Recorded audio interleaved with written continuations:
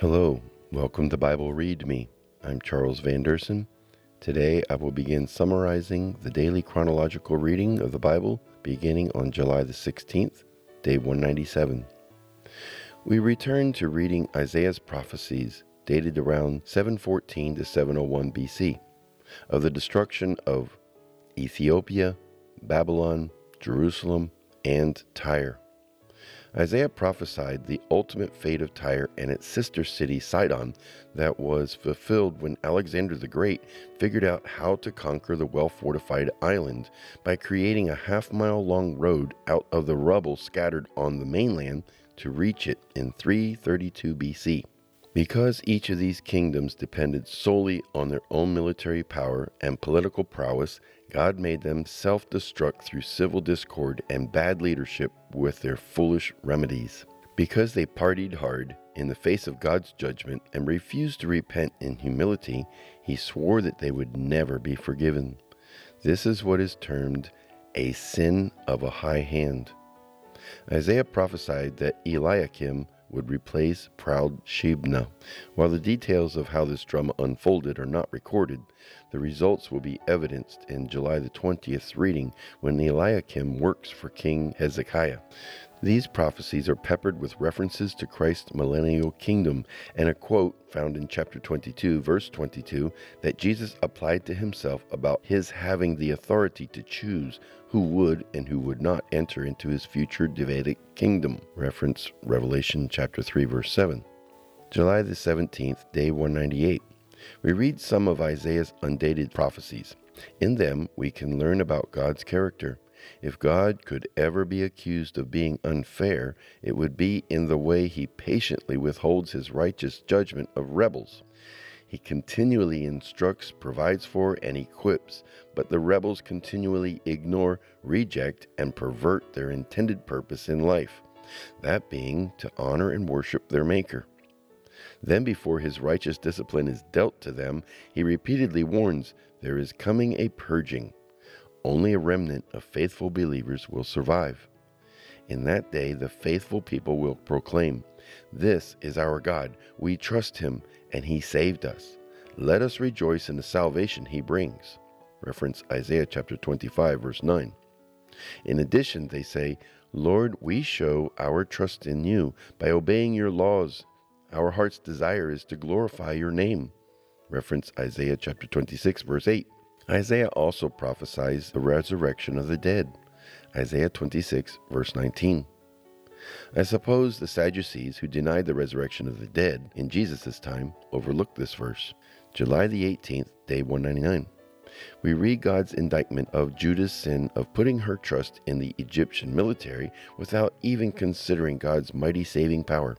He waited for those who would return to him so that he could bless them, but he prepared horrific disaster for those who refused to look to him. Then he did, and also will in the future, destroy Judah's oppressors, and Jerusalem's inhabitants will rejoice with singing. Some phrases used that are repeated in Revelation are ears to hear, the Spirit being poured out from heaven, God will make his home in Jerusalem, all will see his splendor, and write down these words, they will stand to the end of time. Resting in Jesus will save your soul. Reference Isaiah chapter 30, verse 15. The final verse in today's reading promises, the people of Israel will no longer say, we are sick and helpless, for the Lord will forgive their sins. July 19th, day 200. We read another of Isaiah's undated prophecies, and we begin reading the writings of Micah, which probably occurred just before the Assyrian invasion of Jerusalem around 703 BC. The subject matter of both prophets' proclamations contained warnings and condemnations for the world's nations, and promises of restoration with prophecies of Jesus' coming and his divine activities peppered throughout. Micah accurately pinpointed Bethlehem as Jesus' birthplace 7 centuries before his arrival. Micah repeated Isaiah's statement that God will ignore the cries of those who repeatedly refuse his salvation by committing sins of a high hand at the time of his invitation. Compare Isaiah chapter 22 verse 14 with Micah chapter 3 verse 4. Micah chapter 4 verse 1 through 3 is almost verbatim with Isaiah chapter 2, verse 1 through 5, found in the June 29th reading. Micah accurately predicted the Lord's return of the exiled Hebrew diaspora. Micah prophesied the ultimate destruction of the rebellious wicked and the salvation of the obedient remnant worshippers of God. Their obedience was the evidence that they possessed faith in God. It was not the source of their salvation. He foretold that the future ruler of Israel will be one whose origins are from the distant past. This can only be appropriately applied to Jesus Christ. July the 20th, day 201. We read the rest of Micah's prophecies. First, the Lord made a case against Israel, demanding that they bring any evidence that would counter his argument that he had done all he could do to teach them about his faithfulness. They ignored what was obvious and incurred guilt that resulted in their punishment. Micah remembered that God's anger does not last forever because he delights in showing unfailing love. Then Judah history narrative resumed, continuing from where it left off on July the 2nd of our reading. The Assyrian army invaded Judah around 703 BC, and their chief of staff, Sennacherib, shouted threats in the Hebrew language so that the common people could understand and panic in fear. King Hezekiah encouraged the people by telling them to trust the Lord's superior strength, but he also made a failed attempt to appease the Assyrian king by sending him all the gold that he stripped from his palace and the temple, which amounted to 11 tons of silver and 1 ton of gold. Sennacherib claimed that the Lord had told Assyria to attack. This is doubtful. He probably heard of Isaiah's prophecies against Judah. July 21, day 202. We read how King Hezekiah responded to Assyria's threat. The Assyrian chief of staff, Sennacherib, said that his army would destroy Jerusalem as easily as it did many other defeated nations where he arrogantly burned their idol gods.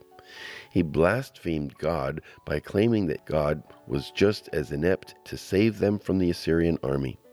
King Hezekiah sent messengers, including Eliakim, to Isaiah. Meanwhile, Hezekiah put on burlap sackcloth and went to the temple to pray, laying Sennacherib's threatening letter before the Lord. Outside, the Assyrian messengers were shouting blasphemies and mocking the silent listeners on Jerusalem's walls in the Hebrew language to weaken them through fear. Then God, through Isaiah, promised to King Hezekiah that he would, and did, deliver a decisively fatal blow to the Assyrians to make them withdraw from their attack. After this, God blessed King Hezekiah with honor and peace. In tomorrow's reading, we will learn how this time of prosperity became the optimum environment for King Hezekiah's pride to flourish, leading to the eventual Babylonian invasion, which will come in 586 BC, when Jerusalem will be destroyed and the people exiled. July 22, day 103. We read that after God's deliverance from the Assyrian threat, King Hezekiah became deathly ill with a boil. Isaiah visited, but before he left, he prophesied that he would not recover.